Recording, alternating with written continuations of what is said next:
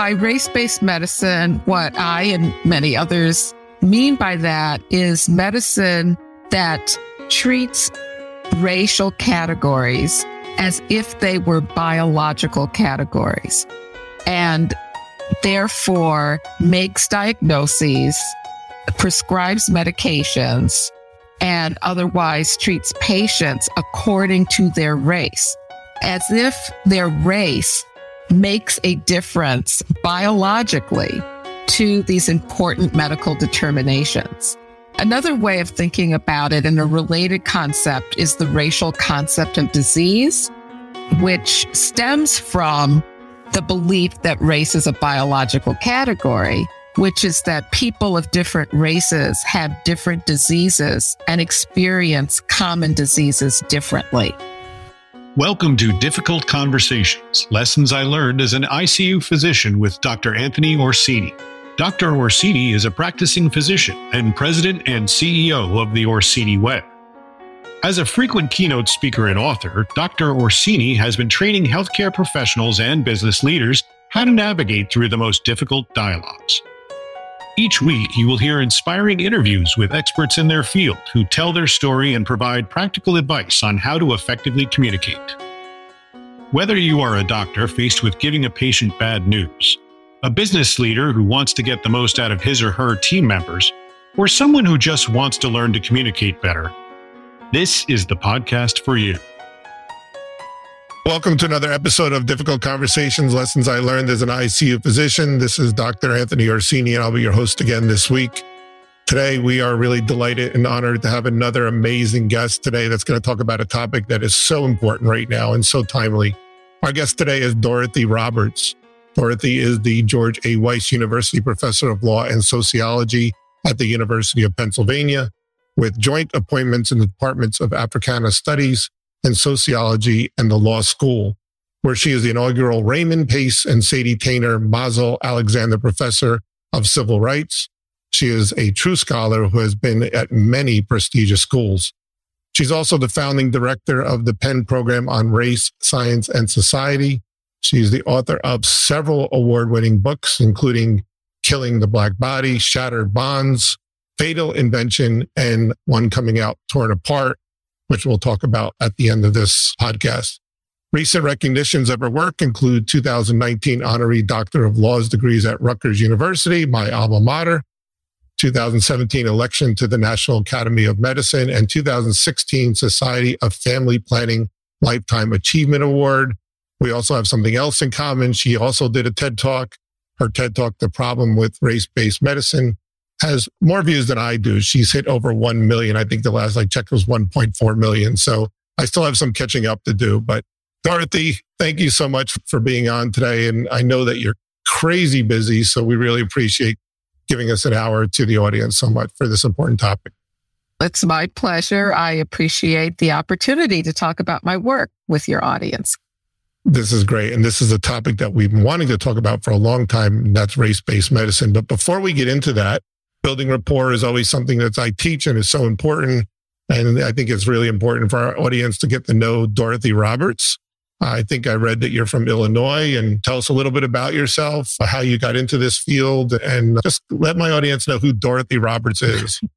Okay. I was born in Chicago and grew up in Chicago throughout my elementary school years.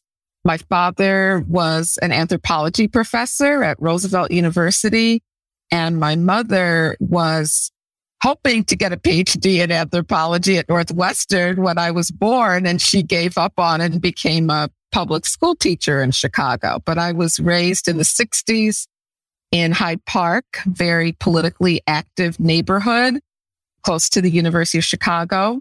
And that had a big influence on my interest in social justice issues.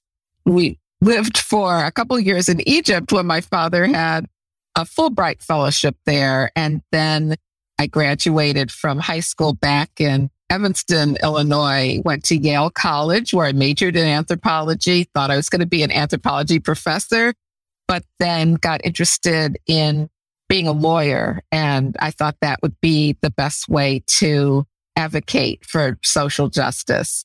And I went to Harvard Law School. I practiced law for a little bit and decided that I really did want to be a professor after all, but a professor of law, not anthropology. Although my work has always been very interdisciplinary. So now, as you mentioned, I'm appointed as a full professor at Penn's Sociology Department and Africana Studies Department, as well as in the law school.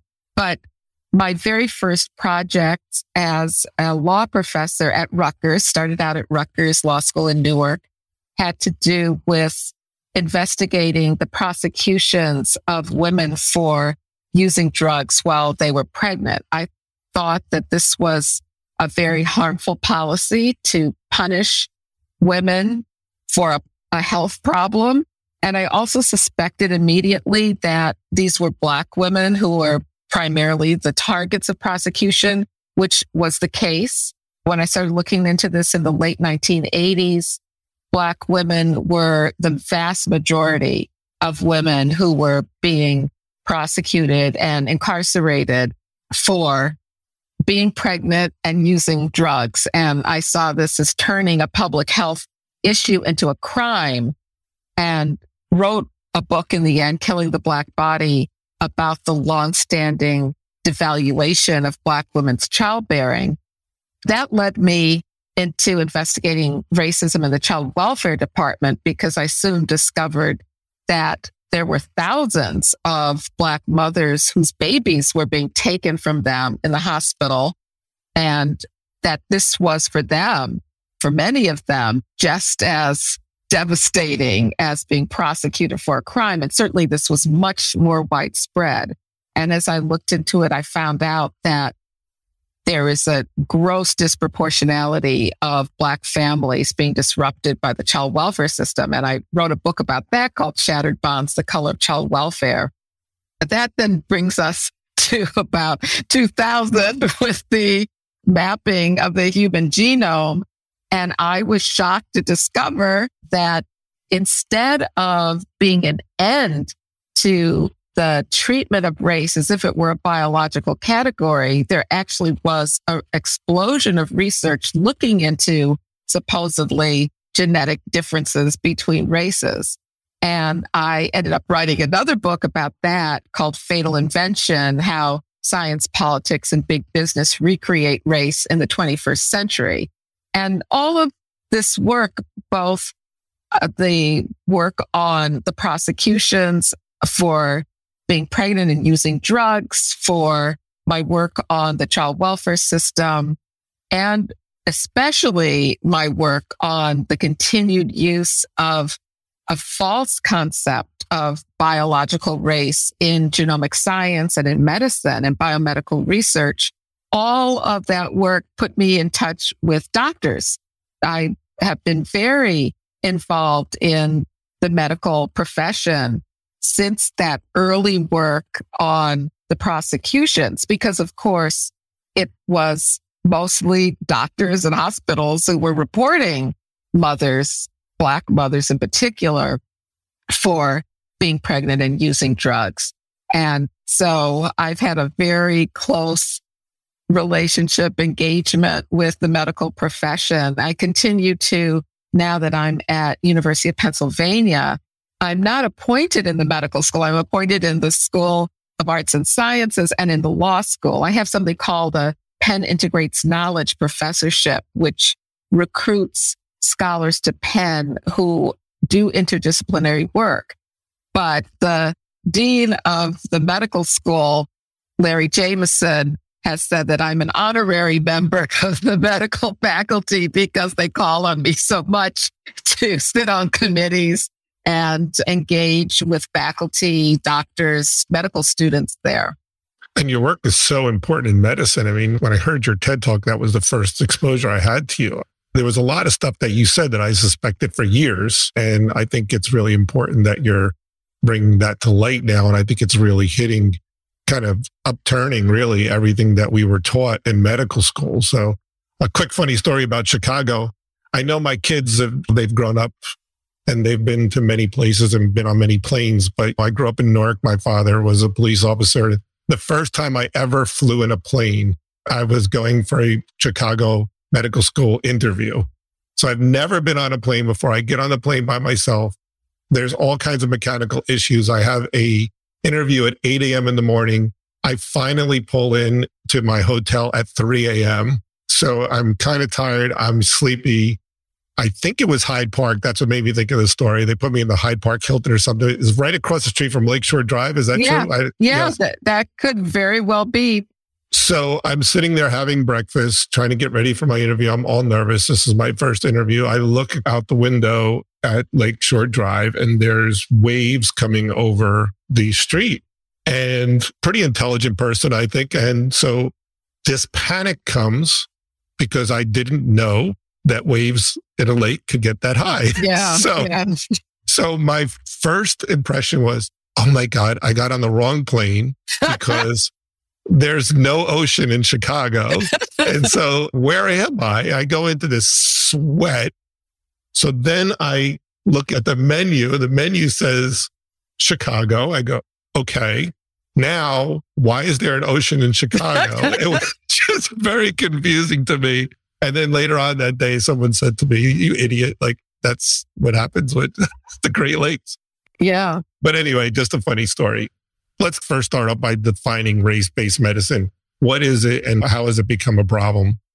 Okay. So by race-based medicine, what I and many others mean by that is medicine that treats racial categories as if they were biological categories, and therefore makes diagnoses, prescribes medications, and otherwise treats patients according to their race, as if their race makes a difference biologically to these important medical determinations.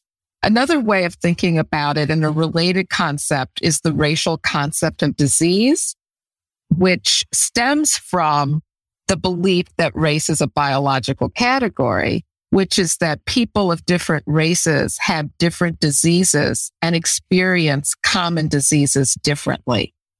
And so at the heart is the view that race is a natural division of human beings, and therefore people of different races categorically experience illness differently. And you can assume, because of someone's race, something important about them that is relevant to a medical diagnosis and treatment.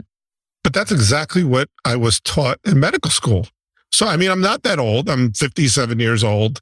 And in medical school, for those of you who are not doctors, we start every history and physical with, this is a 26-year-old white female. This is a 26-year-old black female. And in medical school, most inquisitive people say, why do you need to write that, Hispanic? And the answer was, blacks have different diseases than whites, and whites have.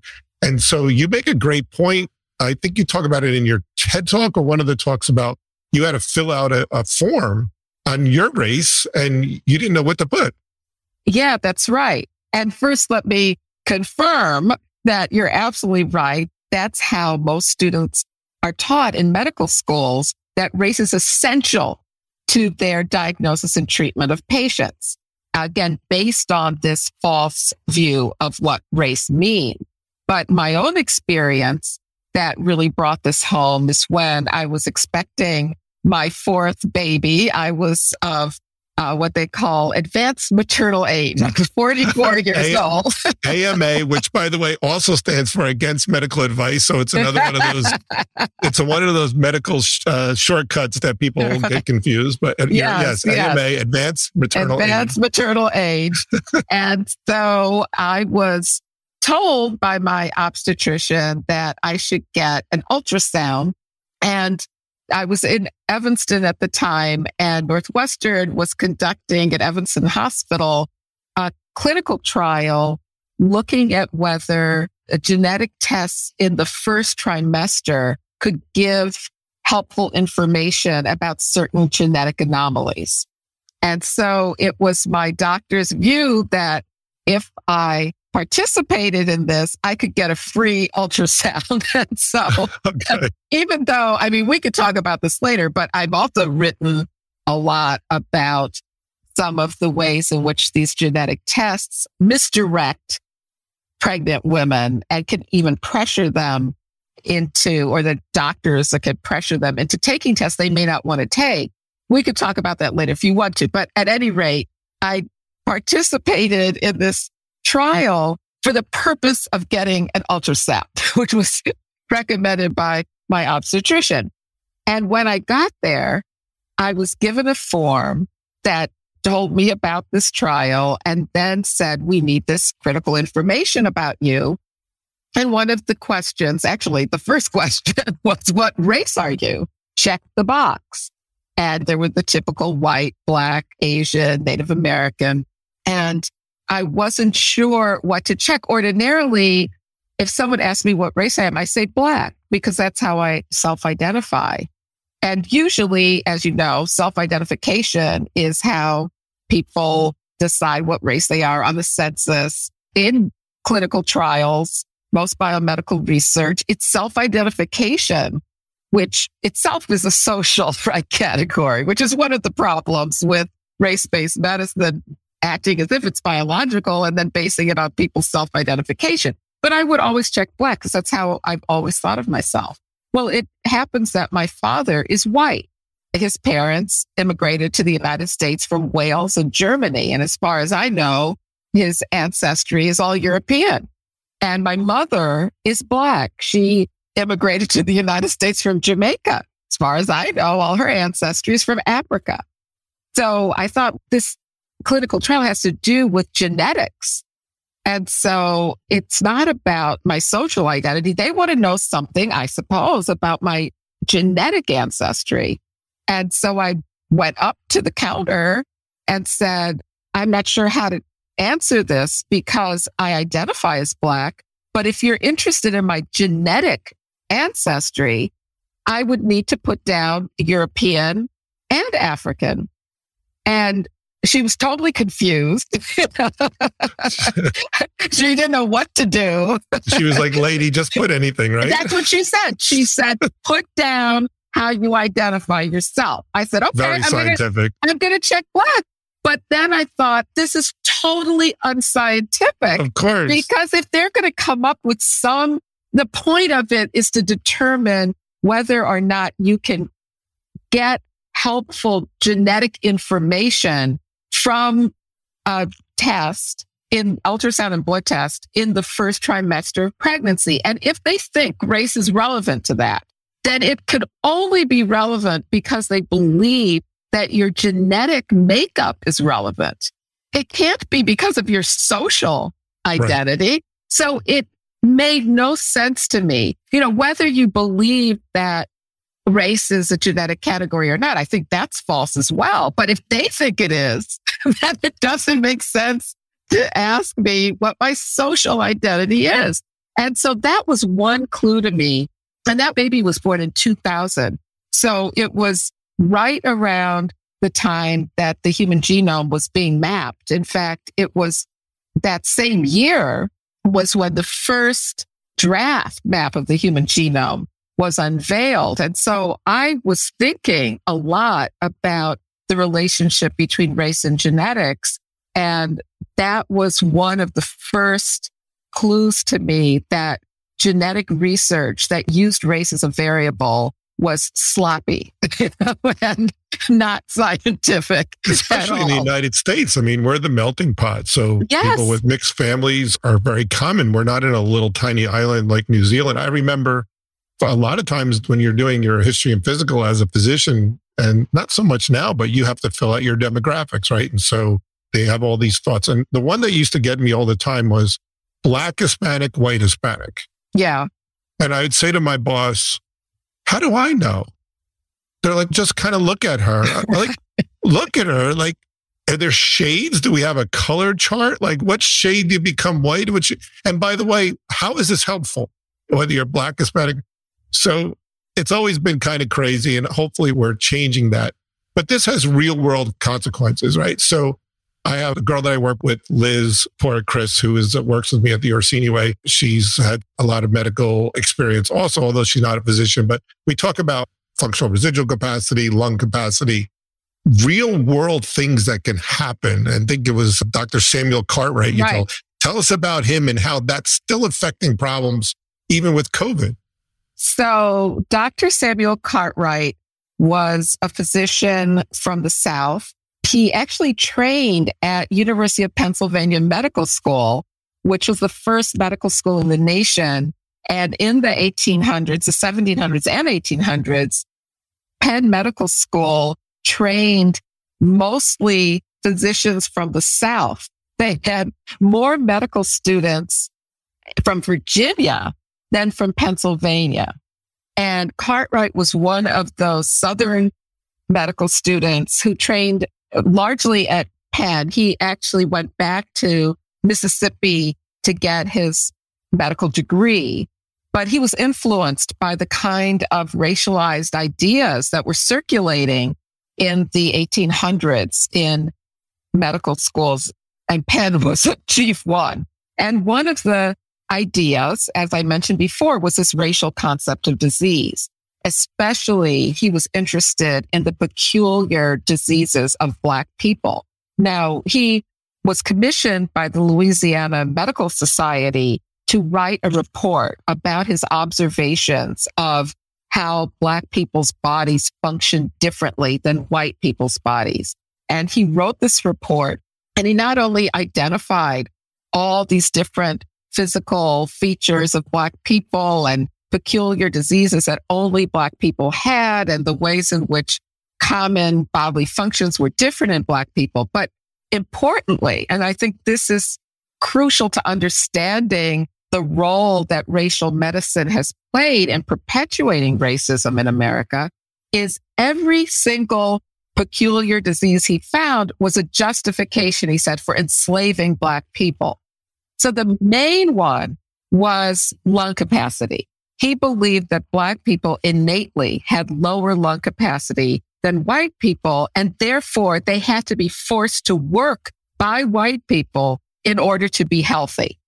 And so he not only made this claim about Black people's innate lung capacity being inferior, but also made it a justification for enslaving Black people.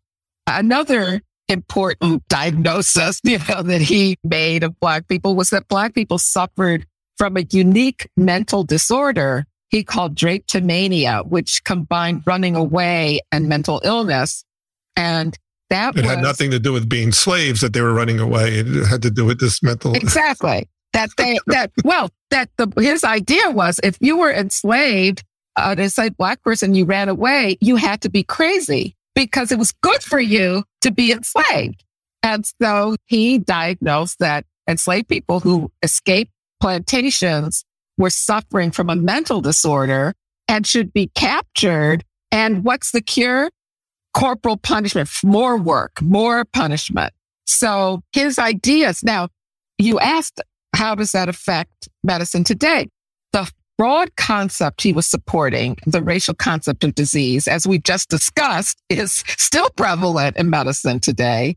But also specifically, this idea that Black people innately have lower lung capacity led Cartwright to work on the spirometer, which measures lung capacity. And he believed that you had to then adjust the output of the spirometer to adjust for the natural lower lung capacity of Black people. And there are still some spirometers today that allow the clinician to input the race of the patient to adjust for it. So in other words, whatever the measure is, it should look healthier for a Black person because it's natural for them to have lower lung capacity.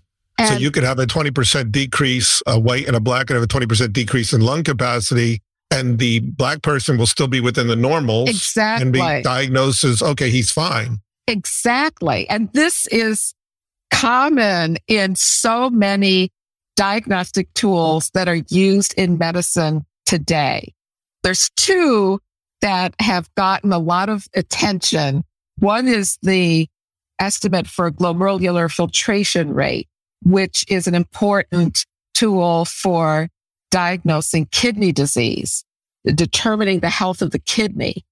And still today, in most clinics, there is an automatic adjustment to the output that is an upward adjustment for Black patients, solely based on their race and not applied to any other human beings. So whatever the number is for Black patients, it's adjusted upward, and it has the same effect you just described. It looks as if the Black patient has healthier kidneys than the white patient who has exactly the same amount of creatinine in the blood. That's what it's And I can attest to that. I order a panel on a patient and it'll have the glomerular filtration rate. And then right underneath it, it has normals for African American. Right underneath it. Exactly. So, in all fairness, as a physician, I have no idea where that came from, right? I've never had time to question that. Yeah. So I go, okay, it's 1.86. So look down. Okay. But now you're asking me to decide whether the person is Black or white or Hispanic. And so now I'm looking at this, but I think this was really eye-opening to me because most physicians who I don't believe are racist would have, okay, this is normals. Okay. It's listed there. That's what I do. Yes. So let me make some points about that. The fact that physicians routinely do this, it's on, again, most lab results come out this way, and most physicians accept it. Now, on the one hand, I would not say because of physicians accepting it, the physician is racist. I'm not talking at all about physicians' motivations, their biases. This is something that's embedded in the technology. Yeah, we wouldn't even ask. It's never occurred to me to say, why is this? It's just, that's what it is. Okay. Yes. So that's on the one hand. On the other hand, though, I do hold the medical profession accountable for allowing this to go on for so long. And it's taken somewhat of a movement now by people like me and medical students and others who are speaking out and saying this has to stop. And now it has been taken out from a number of health systems, but not the majority of them. And so I think it cuts both ways. I see this as a structural problem in medicine that has to be addressed collectively. It shouldn't be on the part of individual doctors to say, what am I supposed to do about this? So another thing you mentioned that I want to point out is, as you said, the doctor gets this result from the lab, but the doctor has to decide what is the race of the patient. So the doctor is involved, right, in this determination. And as I said, most doctors will either look at the patient and decide for themselves, or they'll ask the patient what race you are. Or I should say it's also often just in the chart somewhere. And you might not even know where the identification came from. So that alone is a problem with this automatic race correction. I also want to mention, I said there was another race correction that's been in the news, and that's because the National Football League has a settlement from a lawsuit brought by players who suffered concussions while they were playing football. And they sued the National Football League for millions and millions of dollars for the harm to their brains that they suffered from playing football. And it went into a settlement. The lawsuit was settled, and players took a test to determine how bad was the effect on their brains. And based on that test, they were awarded damages for the harm from these concussions. Black players discovered that they were being given a special test just for them. And this test had a race norming to it, similar to race correction, where on their test, they had to show more harm to the brain to get damages because it was assumed that their brains already functioned more poorly because they were Black. Well, now we're pushing into the racist area there. That's Oh, it sounds worse, but it's the same idea that Black people as a race have lungs that function more poorly, kidneys that function more poorly, brains that function more poorly. Yeah. It's the same idea. I agree. It sounds more shocking. And the public was shocked to find out that this was going on. And the Black players sued to have this change. The NFL backed down, and now they're using the same test for all the players. But it's interesting that just like the reaction you had, reporters had this reaction. So I got calls from reporters who knew I was working in this field, and they would routinely say to me, this is race discrimination, isn't it? Like, isn't this obviously race discrimination? You're treating a disadvantaged group worse solely because of their race. I said, yeah, that's pretty much the classic definition of race discrimination. But then I said, but guess what? This happens with measuring kidney function, and it happens with measuring lung function, and it happens with measuring anemia of women during pregnancy. It happens with the calculation for whether women can get a vaginal birth after cesarean section. It happens with hypertension. You could just go down the list where there's so many diseases, health conditions, where there's an assumption that Black people's bodies innately function differently as a group, so that you can make these categorical assumptions. Somehow, when it happened to the NFL players, people could see it's discrimination. There's something wrong with this. But for centuries, this has been going on in medicine, and it hasn't been seen as race discrimination. In fact, it's been seen as helping Black people to be more precise about their diagnoses and treatment. And it's only now that there are people speaking out against it and pointing out this is harmful. And we have studies looking at the harm. It is just incomprehensible to me that until the last, really, in some ways, couple of years, this is when these really good studies looking at, well, what are the effects of race correction on Black patients?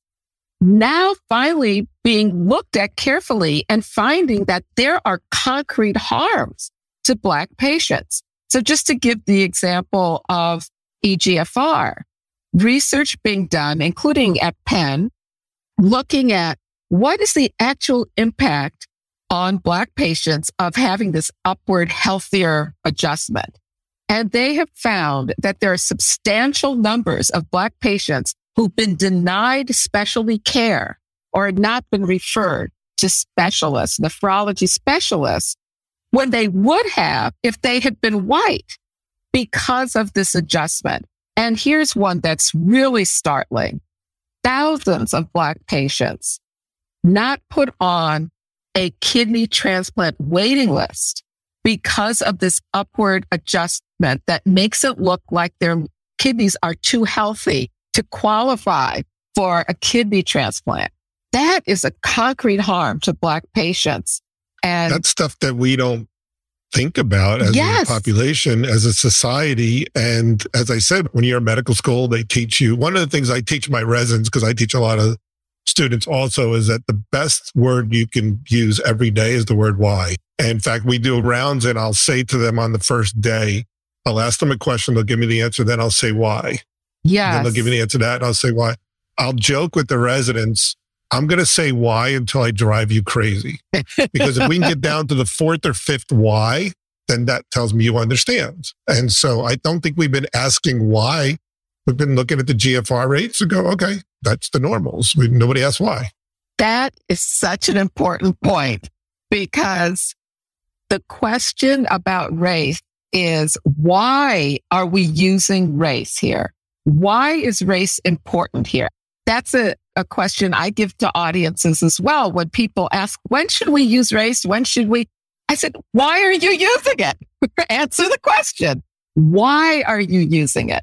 And usually the answer is either studies have shown that Black people are more likely to have this disease than that disease than white people. And then the question is, why are they? And usually the reason, I shouldn't even say usually, it's always you can roll back to something in the living conditions of many Black people.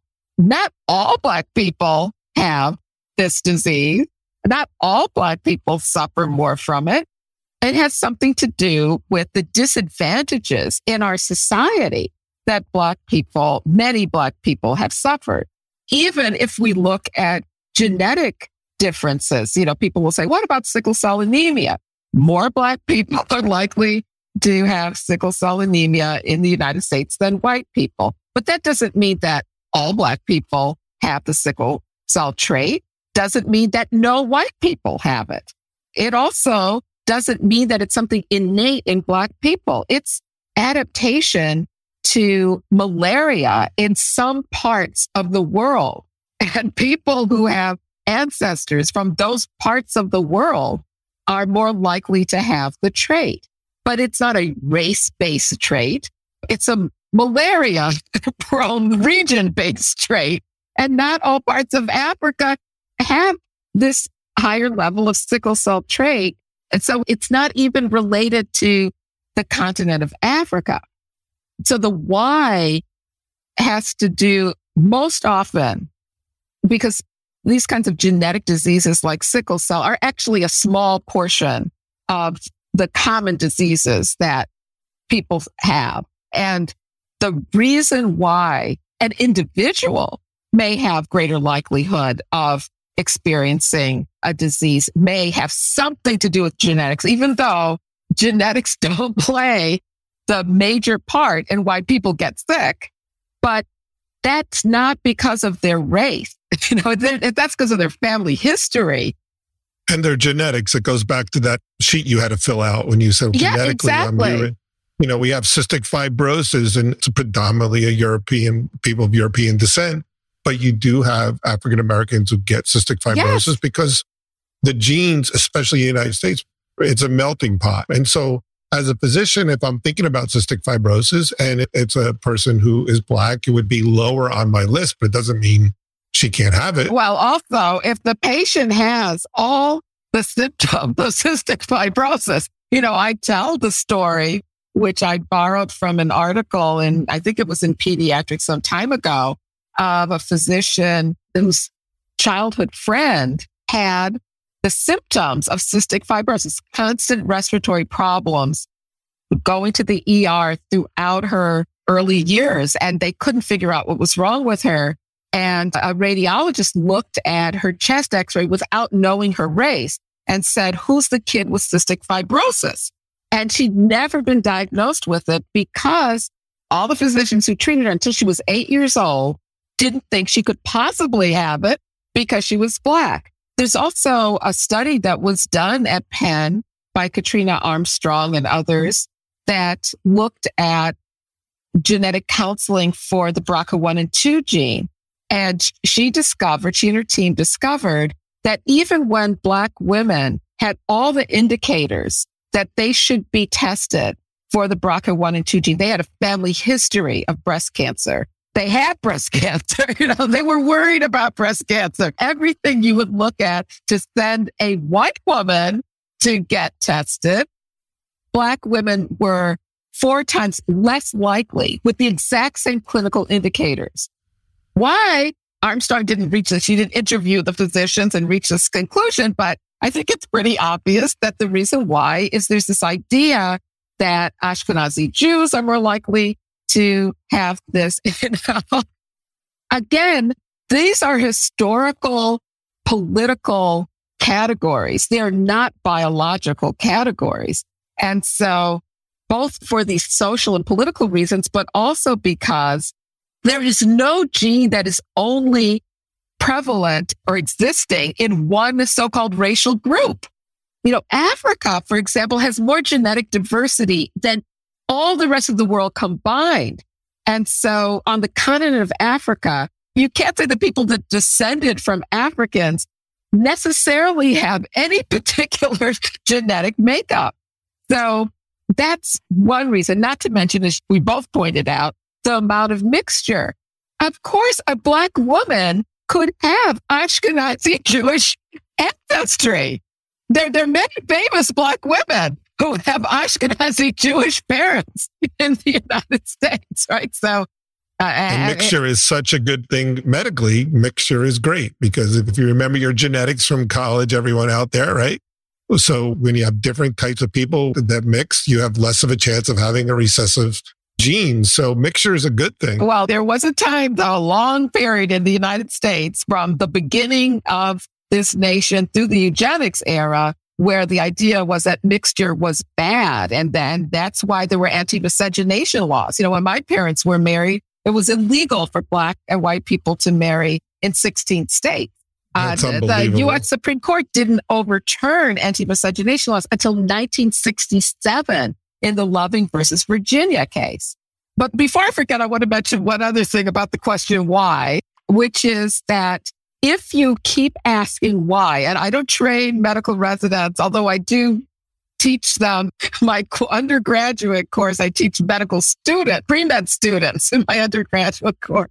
But when I speak with physicians about this, I also emphasize asking, why are you using race? And as we look at why, it's usually because they're using it as a proxy for something else that is important. But they think race can be a surrogate for that.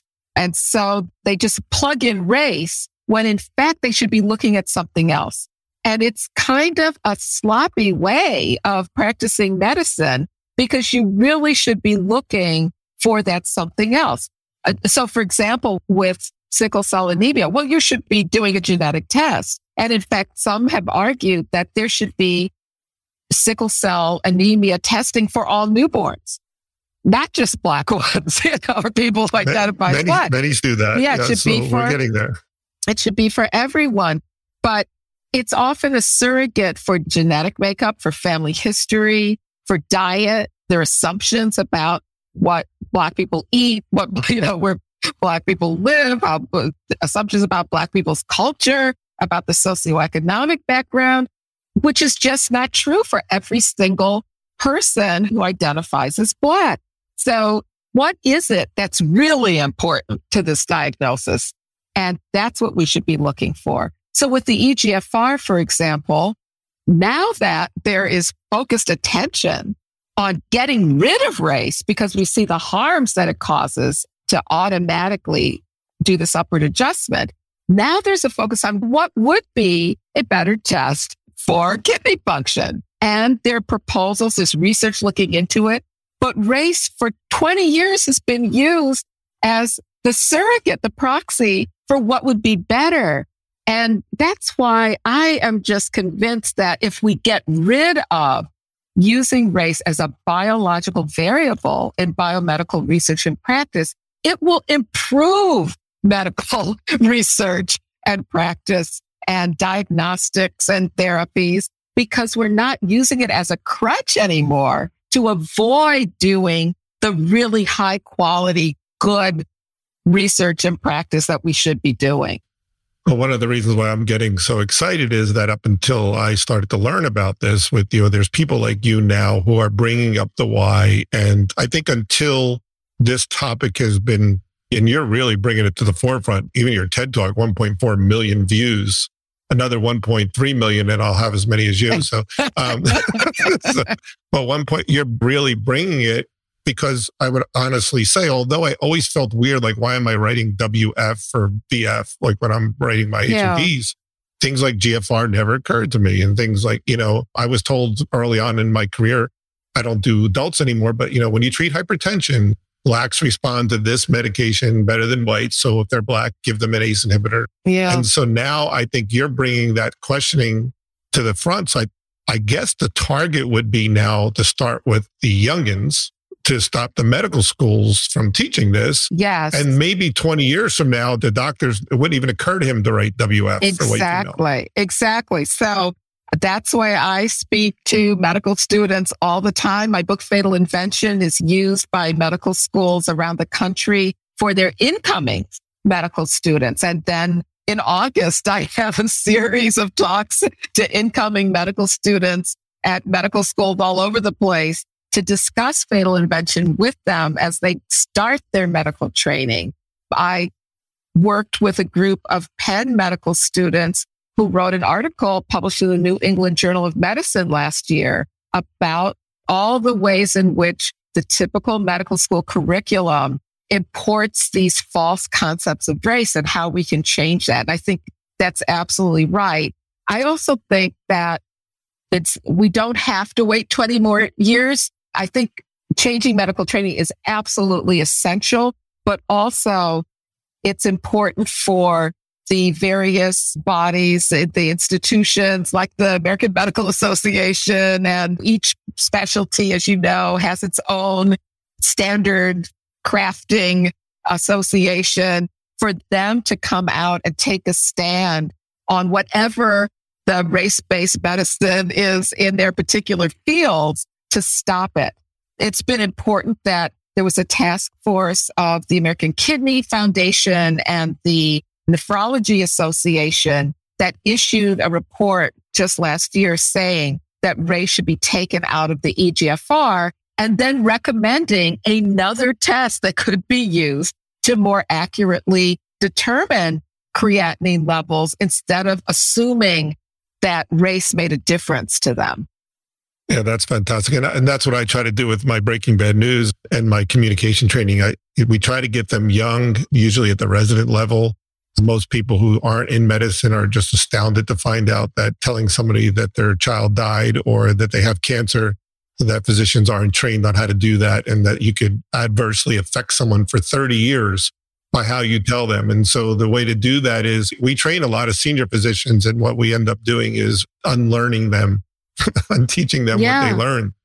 Dorothy, we're running out of time, but I want you to tell us a little bit about your new book, Torn Apart, How the Child Welfare System Destroys Black Families, because that's coming out in April. So tell us about that real quick. And I'm looking forward to pre-ordering that. Sure. Thanks so much. So my book, Torn Apart, is about racism in the child welfare system and the way in which the child welfare system, what I call family policing, has historically, from its very start, targeted the most disadvantaged, disempowered communities in the nation, especially Black people and Indigenous people. Of course, we probably already know that child removal was a weapon of war against Indian nations. And some tribes were even decimated, destroyed by taking their children away and putting them in boarding schools and getting them adopted into white homes. But I think less known is the way in which the contemporary child welfare system continues to target Black communities. Black families are disproportionately involved in the system. Half of Black children in America will experience a child welfare investigation by the time they're 18. Half of Black children and a third of U.S. children are involved in child welfare investigations. So the outcomes are terrible. They do not help families. And in fact, for families where their children are removed, these children go into an extremely damaging foster care system. For Black children, especially Black teenagers, many of them are put into what are called residential therapeutic centers that are like prisons. And there have been many recent cases of Black teenagers being killed by guards in these prisons. These are children who've been removed. Maybe their parents passed away or their parents have been investigated, mostly for neglect. So it's also important to note that the vast majority of children removed from their homes, it's because of neglect, not because of sexual or physical abuse. And neglect is almost always conflated with poverty. These are families who are struggling to make ends meet. And when it is noted that the children have needs, they're not going to school regularly, they're homeless, they don't have adequate nutrition, they don't have adequate clothing, mandated reporters, which include physicians, and I should add also another reason is drug use by pregnant women. They're reported to Child Protective Services, who then start this investigation and often take children away without helping the family. So my message goes to physicians. A lot of my message goes to it. The best evidence of racial bias in the child welfare system and reporting of child abuse and neglect comes from hospitals. It is absolutely well documented that doctors are more likely to report Black women for drug use during pregnancy than white women. One study some years ago found that doctors were 10 times more likely to report Black women who use drugs during pregnancy than white patients who use drugs during pregnancy.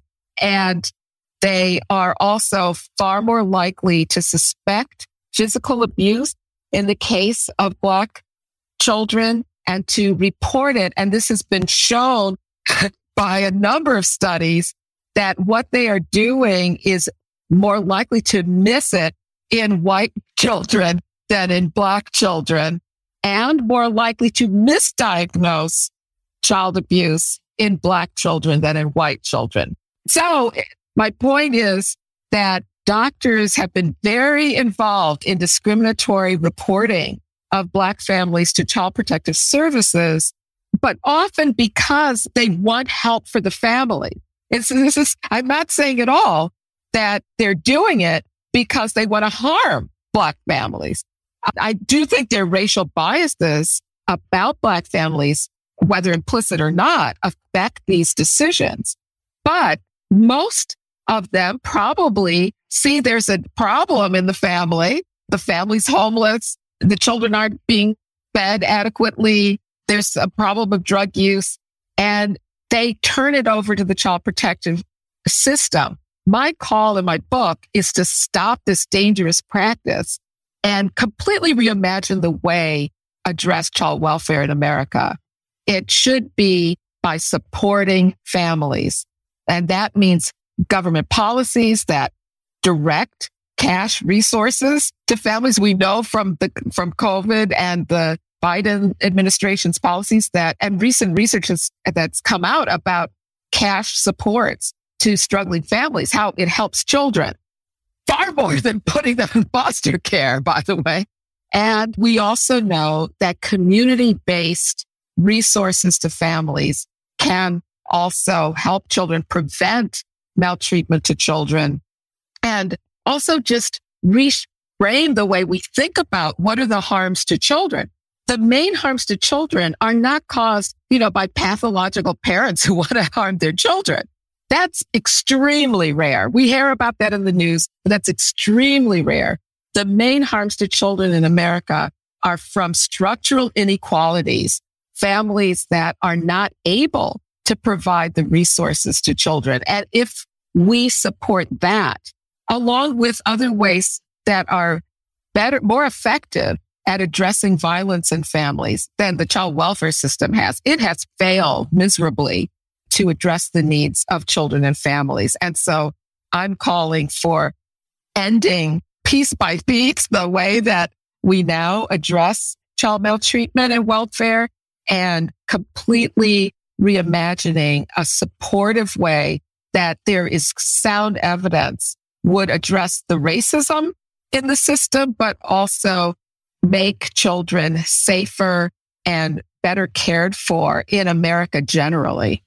And I think it's a lot to do with funding. We had Anthony DiVincenzo, has been a friend of mine since childhood, and he's with the Northeastern Child Advocacy Center. And we interviewed him way back. And I've done some work with them in training their people how to speak. But I think because of poor funding, that sometimes it's just easier for the Child Protective Services to put them in a different home and put them in foster care than it is to try to fix it. Absolutely. And maybe we need to fund it. Absolutely. The problem is, and this is why I mentioned 20 years ago, I wrote a book called Shattered Bonds: The Color of Child Welfare. And since then, I've been working on all sorts of reform projects. I've given up on trying to reform it, this system. We need a completely different approach. The problem with our child welfare system is from the very beginning, it has targeted certain communities that are disempowered. It's extremely rare that a caseworker will come with police to barge into the home of a wealthy white family. I don't care what's going on in that home. And come on, we know now because of the internet and memoirs that child abuse and neglect goes on go on in white families, an affluent white family. We know that. Read the memoir of some of these wealthy people, and many of them are written because they've been traumatized by the abuse in their families. Caseworkers don't go to them. They concentrate in poor Black neighborhoods in big cities around the country. So this isn't really about trying to find where child abuse occurs and address it. This is about, as you said, not addressing the problems with the adequate resources and instead turning to a system that operates by threatening people. We're going to take your children away if you don't engage in all these activities, none of which has anything to do with the family's problems. The typical thing is you've got to go to therapy. You've got to get parent training classes. Now, this is a family that's homeless. Okay, so yes, what are they going to do? Are they going to try to provide housing? No, that's not what the Child Protective Services does. They're not going to provide housing. They're going to take the children away, put them in foster care. And imagine how traumatizing this is for children. You are taken from your family. Maybe you're homeless, but you've got your mother there with you and your siblings. Now you're taken away, maybe by a police officer, and put into the home of a stranger. If you're a teenager, very likely you're going to go into congregate care. And if they find that you have some kind of psychological issue, you're going to go into a residential treatment facility, which also may house children who've been found to be delinquent, who shouldn't be there either. But because of this idea that these are dangerous children, they're being monitored by staff who are trained to put them in chokeholds. Okay. And as I said, there have been recent cases of children dying from these. So look at the trauma that's happened to this family, including the children that supposedly are being protected. And they're not given housing. The parents are told, you have to find housing, or we're not going to give your children back to you. You have to now visit your children, probably monitored by a social worker wherever they are, or at a child welfare office where we're going to look at your parenting and see if it's good enough to get your children back. You have to go to counseling. Whether you have a drug problem or not, you've got to go to a drug treatment program. Yeah, I guess the book goes down to the why and how we got here again. It's always the why. Absolutely. I must say that the majority of people from Child Protective Services and the social workers that work on that are overwhelmed, but do it because they have their heart in the right place. And maybe they're in a system, because for most of you who don't know, these people make very little money. Oh, yeah. They work really, really long. And so it sounds like your favorite word is why too. Absolutely why. And also, let's look at the systemic and structural reasons, because just like I'm not blaming doctors that individually for the EGFR, I think it's a structural problem. Same thing here. I agree with you. Caseworkers go into it. I would say by and large, they think they're going to help families. I just had one of my law students yesterday come up to me after class and say, I was a caseworker for a number of years before I decided to go to law school. And I quit because I went into it thinking I was going to help families. But the only tool you're given is to take the children away or threaten them. The only tool you're given are these parent training classes and these endless rounds of visits and drug testing and all of this. You're not given the tools to actually solve the problems the family's having. So you're in a system that constrains what you can do. And if you try to go off on your own and be helpful, you're likely to get fired.